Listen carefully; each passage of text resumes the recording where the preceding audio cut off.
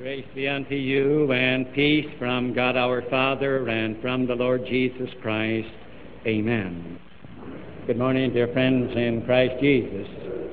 I suppose that all of us coming to church this morning notice that it's getting into the winter season because it's still rather dark and unusually so on this Sunday morning at 8 o'clock. But I hope that we are all glad that we have come and that we will rejoice in worshiping our Lord. As you have heard me mention, today is the 20th Sunday after Trinity. Now, in the ancient Christian church on this Sunday, the epistle lesson that was read was taken out of Paul's letter to the Ephesians. And if you recall that Paul, on his third missionary journey, came to Ephesus in Asia Minor. He spent 3 years there and established a very flourishing Christian congregation. Later, when he was in jail in Rome, he wrote this letter to this Christian congregation. And in this particular epistle lesson, which will be read today in hundreds of thousands of liturgical Christian churches throughout the world, here Paul writes to them and he says, "Listen, Ephesian Christians, will you see to it that you walk circumspectly? Will you be wise and not be foolish? Will you see that in your Christian lives you walk circumspectly, you walk accurately, that you walk perfectly?" We find Paul calling to them and saying, will you do this? Will you strive in your Christian life for perfection? Will you strive to do God's will of right as perfectly as Christ did it? Will you strive in your life to see that it's going to be better than a good life, that it's going to be nothing less than the best?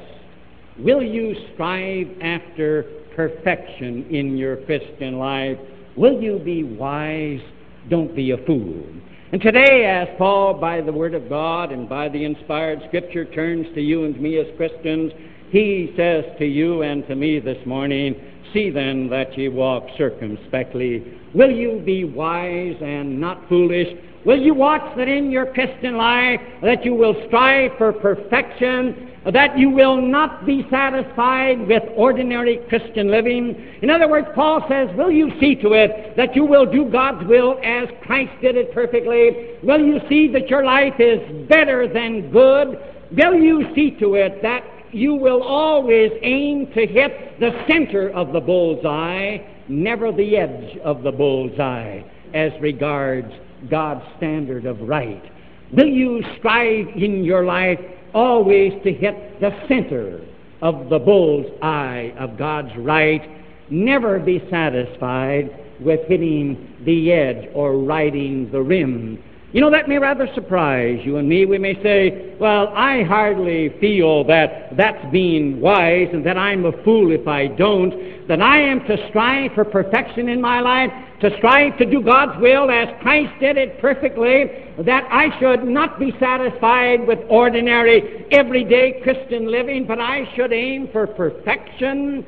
And therefore I should ever aim to hit the center of the bullseye of God's will and never the edge. And we may say, I don't think that that's so important, because after all, even if you hit the edge of the bullseye, you're still hitting the bullseye, aren't you? Well, what's the difference then? Why should I strive for perfection? Why should I try to walk circumspectly, accurately, perfectly? We may say to ourselves, as long as mine is the everyday Christian life, I don't see why I should ever call myself a fool unless I turn and I seek after perfection. And yet Paul would say to you and to me in our Christian life, when he calls and says, will you strive after perfection and not be satisfied with an ordinary Christian life? And all because of this, Paul says, aim to hit the center of the bullseye, never the edge. Because Paul warns and says, when you ride the rim and the edge, when you are riding the periphery of the Christian life, Paul says, I warn you, it's very dangerous. You are liable to lose Christ. You are liable to lose your eternal salvation. Well, that may rather surprise us too, and we may say, well, I've always thought that as long as I live an ordinary, everyday, run-of-the-mill Christian life, that, again, it's still hitting the bullseye, as it were. I don't see why I should strive after perfection. I don't see any danger. And yet Paul says, will you be wise and not be a fool?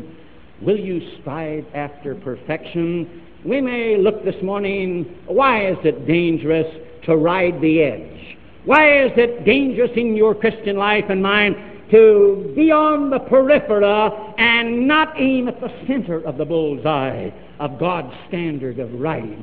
Paul reminds you and me in the first place that again, when we ride the rim and the edge of God's standard and right, that means this, that we are actually refusing to allow the Holy Spirit to keep alive in us the real demand of God's law.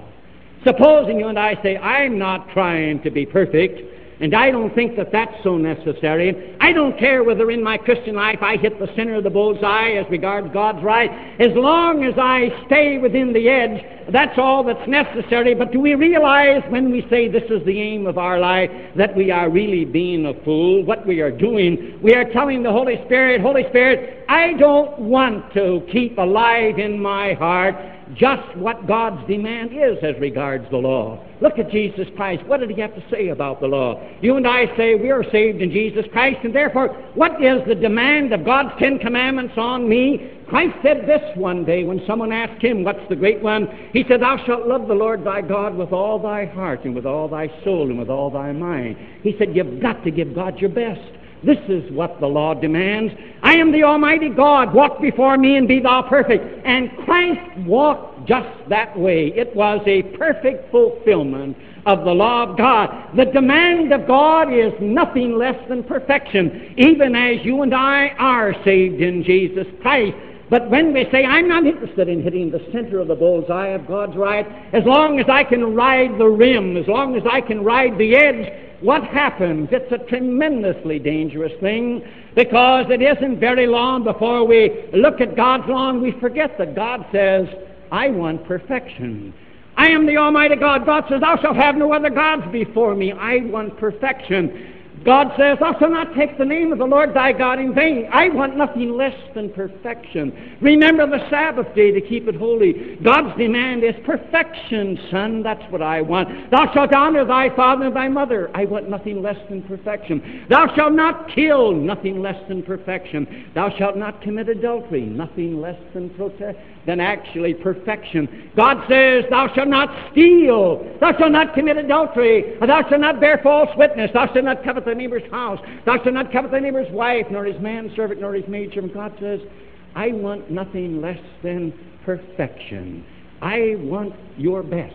But when you and I in our Christian life say, I don't care as long as mine is just the average, humdrum, everyday Christian life, I'm going to ride the edge, we lose. And we don't allow the Holy Spirit to keep alive, and that's what God wants, and that's perfection. And then there is this tremendous danger. We say to ourselves, God doesn't care how I live. As long as I'm saved through faith in Jesus Christ, God isn't concerned about my Christian life. He doesn't care whether I aim for the center of the bullseye of His will. As long as I ride the edge, that's all that God cares about. And oh, what a dangerous position for you and me if our life is just going to be an everyday Christian life. It's the danger that when we say God doesn't care, we can say, well, if God wanted me to be Christ, why didn't He create me Christ? If He wanted me to be an angel, why didn't He make me an angel? And there comes the tremendous danger that we kick over the edge and we go into deliberate sin and we lose our eternal welfare. Paul warned the Ephesian Christians. He said, watch out for drunkenness. That was sort of a besetting sin in his day. And Paul looks at you and me and Paul says, remember, you watch out when you say and you ride the rim that God doesn't really care. And when God doesn't really care, then we can say, I can deliberately sin. After all, God doesn't care how I live. You may say this morning, I may say, well, there's no danger that I'm going to fall into immorality and drunkenness and incest. But have you ever asked this question, if you and I are riding the rim, just living an ordinary Christian life, have we ever said to ourselves, what's the most dangerous thing that happens? You know what it is?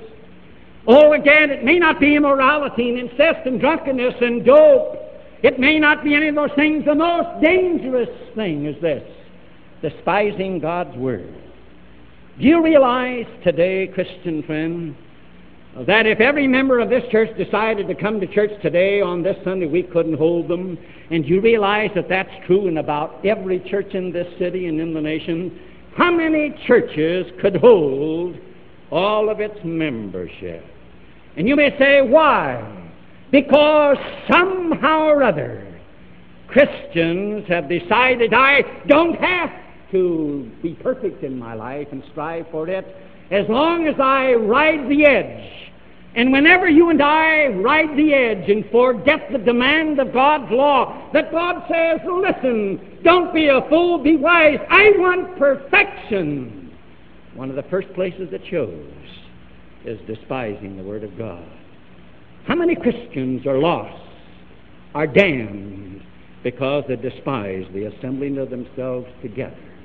Because you miss it 3 Sundays in a row, and it can be gone forever.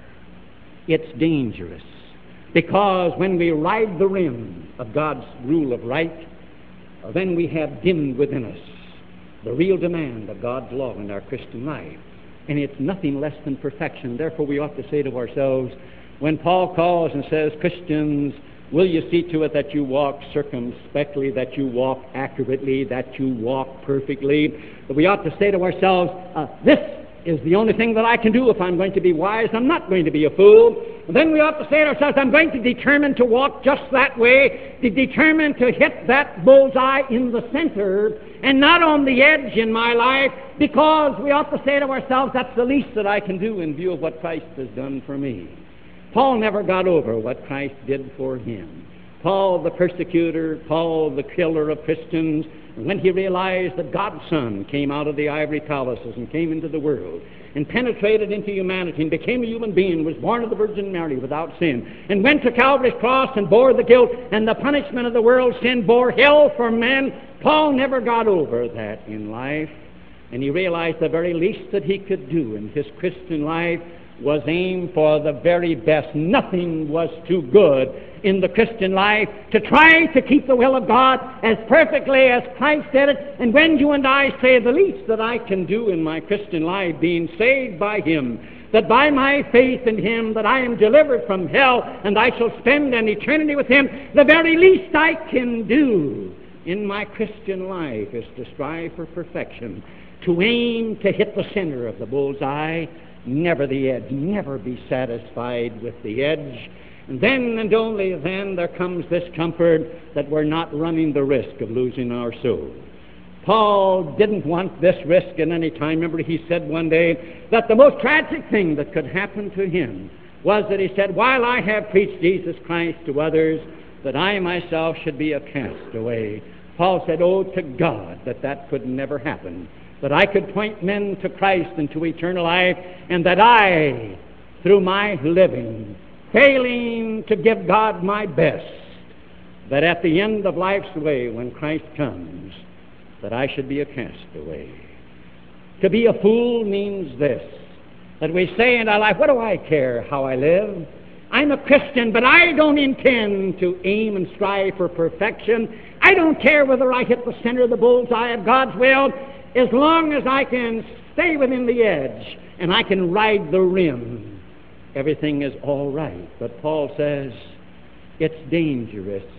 It is most dangerous. It is horribly dangerous. Why? Because he reminds us of this in the second place, that when you and I say, I'm not going to walk circumspectly or accurately, when we say, I'm going to be satisfied with just an ordinary, everyday, common, run-of-the-mill Christian life, I don't feel that I've got to strive, that in my life I will always hit the center of the bullseye. I'm going to ride the edge. That's good enough for me. Paul says that when that's the standard in your life and mine, that it's very dangerous and we may lose our soul, because it means this, that it means that we are simply refusing to allow the Holy Spirit to keep alive within us, and not only the great demand of God's law of life, but also the great meaning of God's law of life.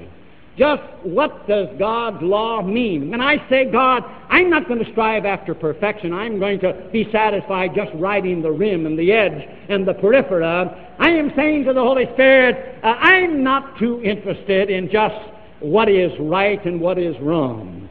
And have you ever realized what confusion arises when in our minds we say, what is right? What is wrong? Christ never had that problem, did he? Even with regard to the ceremonial law, Christ knew that the law was God's standard of right and wrong, that it was absolute, that it was absolutely unchanging. And today, when we ride the rim, young folks, what happens? Confusion. When is it right? When I ride the edge, how close do you get to the edge before right becomes wrong? That bothers, doesn't it? And we say, when am I on the edge, and when am I still a child of God in grace, and when am I not a child of God? Where is that mark, that demarcation mark between right and wrong? And oh, how confused we get when we're riding the rim, isn't that right? Whenever we're right on the edge, we say, well, now, is this right or is this not right? And not only amongst individuals, but even in the clergy. When one young lady came home from Bible camp and she had been told by a pastor that as long as she loved the boy, it was all right to be intimate. I wonder where God's standard of right ever says that, when God says, thou shalt not commit adultery. Confused thinking comes.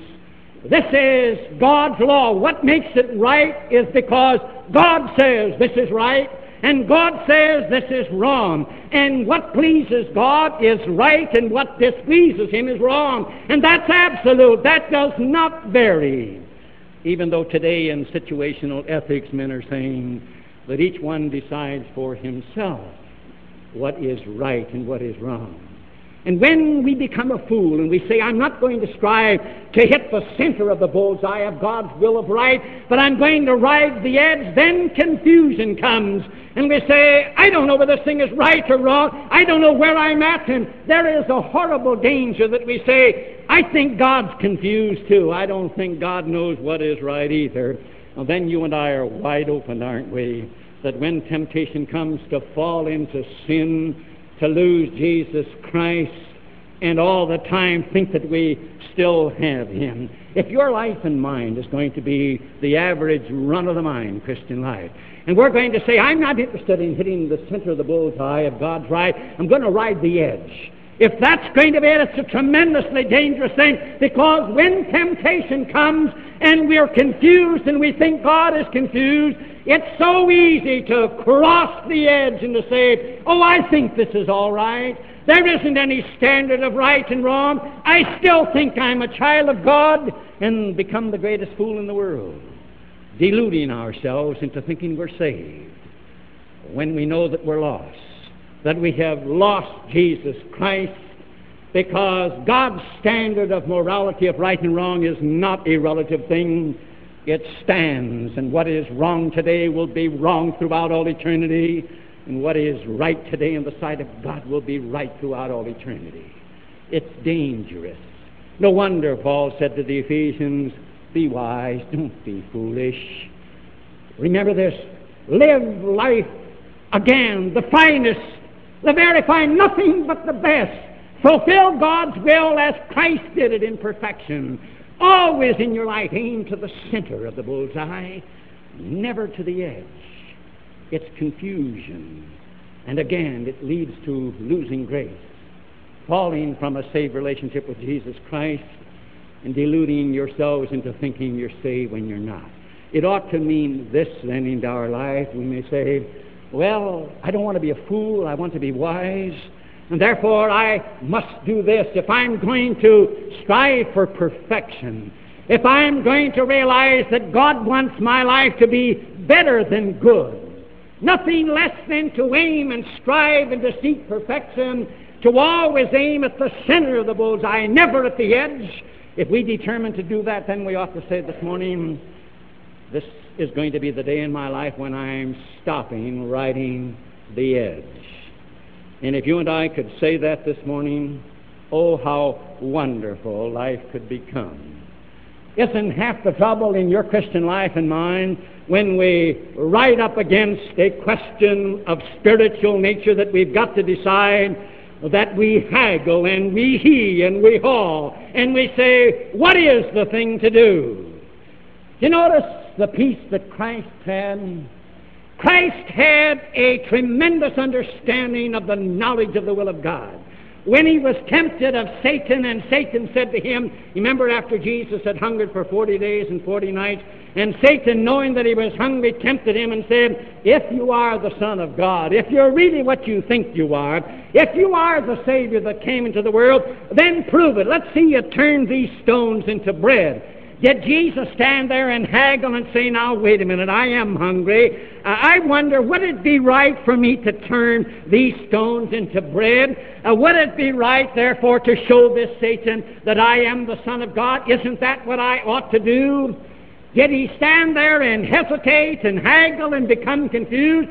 Right away, it was answered, to obey Satan is wrong. It's wrong. No. There wasn't any question. Man doesn't live by bread alone, he told him. It's wrong. When Satan put him on the pinnacle of the temple and said, jump down, God will give his angels charge concerning you, did Christ have to stand and go through all the throes of doubt and say, now do I or don't I? It's wrong to obey. It's wrong. That's all. It's done. I don't live like that. Bow down and worship me and you can have all the kings of the world. The answer was no. It's done.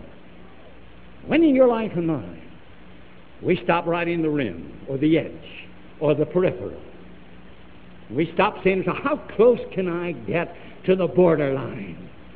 When we stop it once and for all, and we say to ourselves, no more living on the edge, then comes peace of mind. And you may say, what does peace of mind mean? Well, that's the blessing of blessing in life, isn't it? How many people lack peace of mind? Christian people, because they're right in the rim, because they're so confused that they haven't any standard left of what's right and what's wrong, and a guilty conscience. Is it any wonder that our mental hospitals can't keep up with the number of patients? And most psychiatrists tell us that those that are occupying those beds, for the most part, have a guilty conscience.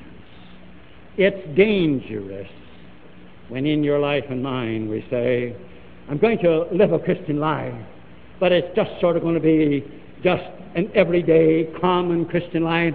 I'm not going to strive for perfection. But Paul calls, as he called to the Ephesians, see then, Christians, that you walk circumspectly, you walk accurately, you walk perfectly. And we may say, well, what's the difference in life?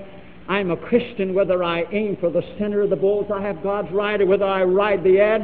After all, it's all bullseye living. It's all Christian living. Yes, all right.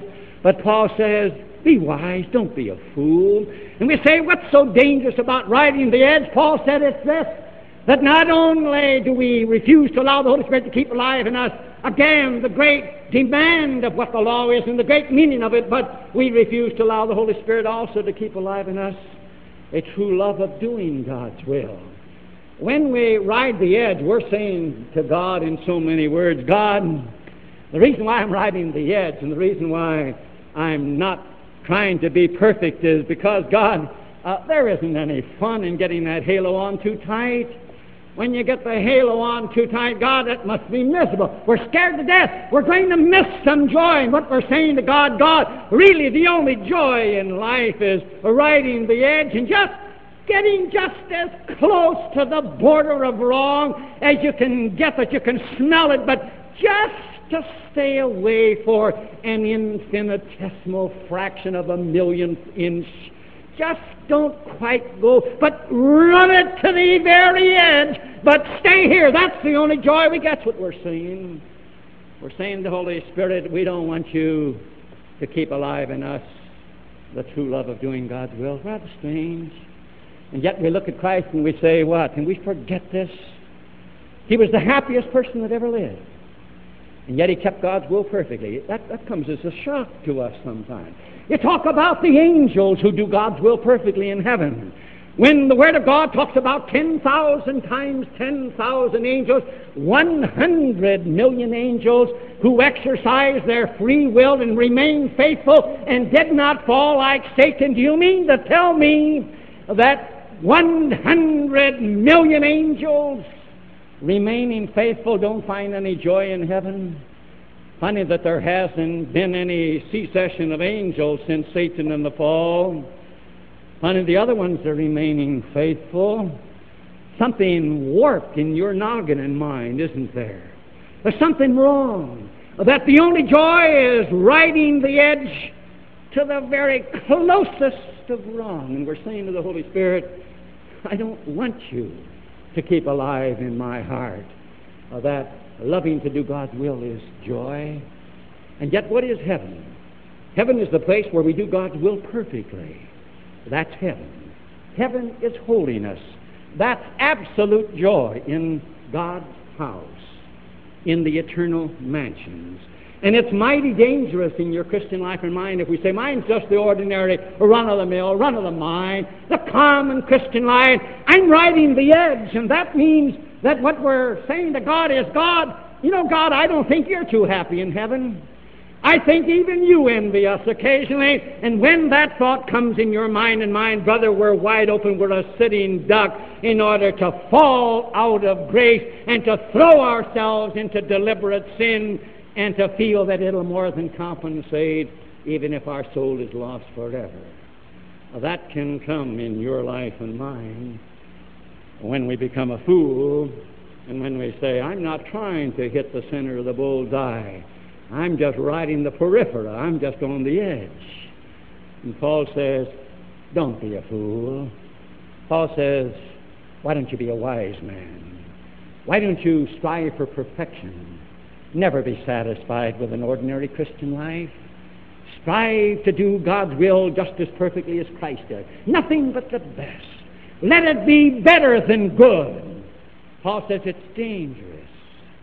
It's horrible. You can lose your own soul. And that ought to mean then, if we are convinced and say there's only one way to live a Christian life, and that's to live the best one, to walk circumspectly, to walk accurately, to walk perfectly. And if you and I would determine to do that, then we would say, as Paul said, we will seize every opportunity starting today because the world is wicked. We would seize every opportunity to go out and to say, what would Christ do? And I want to do God's will perfectly. What is God's will in this dangerous age? We said ourselves, what's ailing the world? And we talk about racism, don't we, this morning? What is Christ's will, and how can I do God's will perfectly if I want to hit the very center of the bullseye? Then I say to myself that I shall treat every man, regardless of the color of his skin, as a precious child of God, blood-bought in Jesus Christ, my equal in the sight of God. This is God's will. This is the way Christ treated men. When I talk about poverty, that means that when a man is hungry, because he is therefore a child of God, I'll feed him an opportunity. It looks like a small thing, but the Red Cross is saying, you've got some friends in need who have been, again, devastated by a hurricane. It's a small matter, but we say this morning, what is God's will? What would Christ do? Is there any question about it? Then we say, not only with regard to racism or poverty or Vietnam, what would Christ do? What is God's will? And then as Christians, we say to ourselves, what can I do to bring an honorable and a just peace without violating the laws of my country, without being lawless myself? This is the Christian way. And then there comes this comfort and this joy, that when we have decided that we're going to aim in every case in our Christian life to hit the center of the bullseye, there comes then this joy and this comfort that we'll be able to thank God always for everything that comes in spite of all the adversities, and we'll be able to walk the glory road and sing our melodies and our praises, having a song in our heart. Paul learned this, that when he strove for perfection, that it didn't matter to him what adversities came. Paul said, I learned then that because I had the assurance that Christ was mine, that I could thank him in every occasion for all things, even the adversities. Remember the night that Paul and Silas were in the inner dungeon up in Philippi? They had been scourged and they had been locked in the dungeon, and it was dark as it could be. And here they were in stocks and midnight. What'd they do? They started to sing.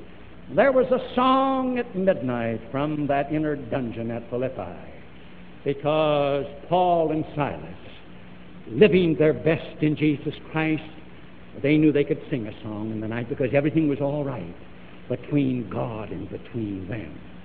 I think back when I was at school at Catholic University, there was a young lad that sang on the glee club with me. And again, first name was Paul. And again, his last name was Freiberg. Maybe you know him. Paul Freiberg, a friend of mine in school, because, again, there was the aim of his life to be a foreign missionary, to go to some foreign field, and there to live as Christ would have him live, that the heathen might, through him, learn to love his Lord. And I was thinking of Paul Freiberg because when Christmas came, he remained over. And as you know, a lot of the Catholic University kids, they go out and they teach Sunday school in the various institutions around Columbus, and they preach.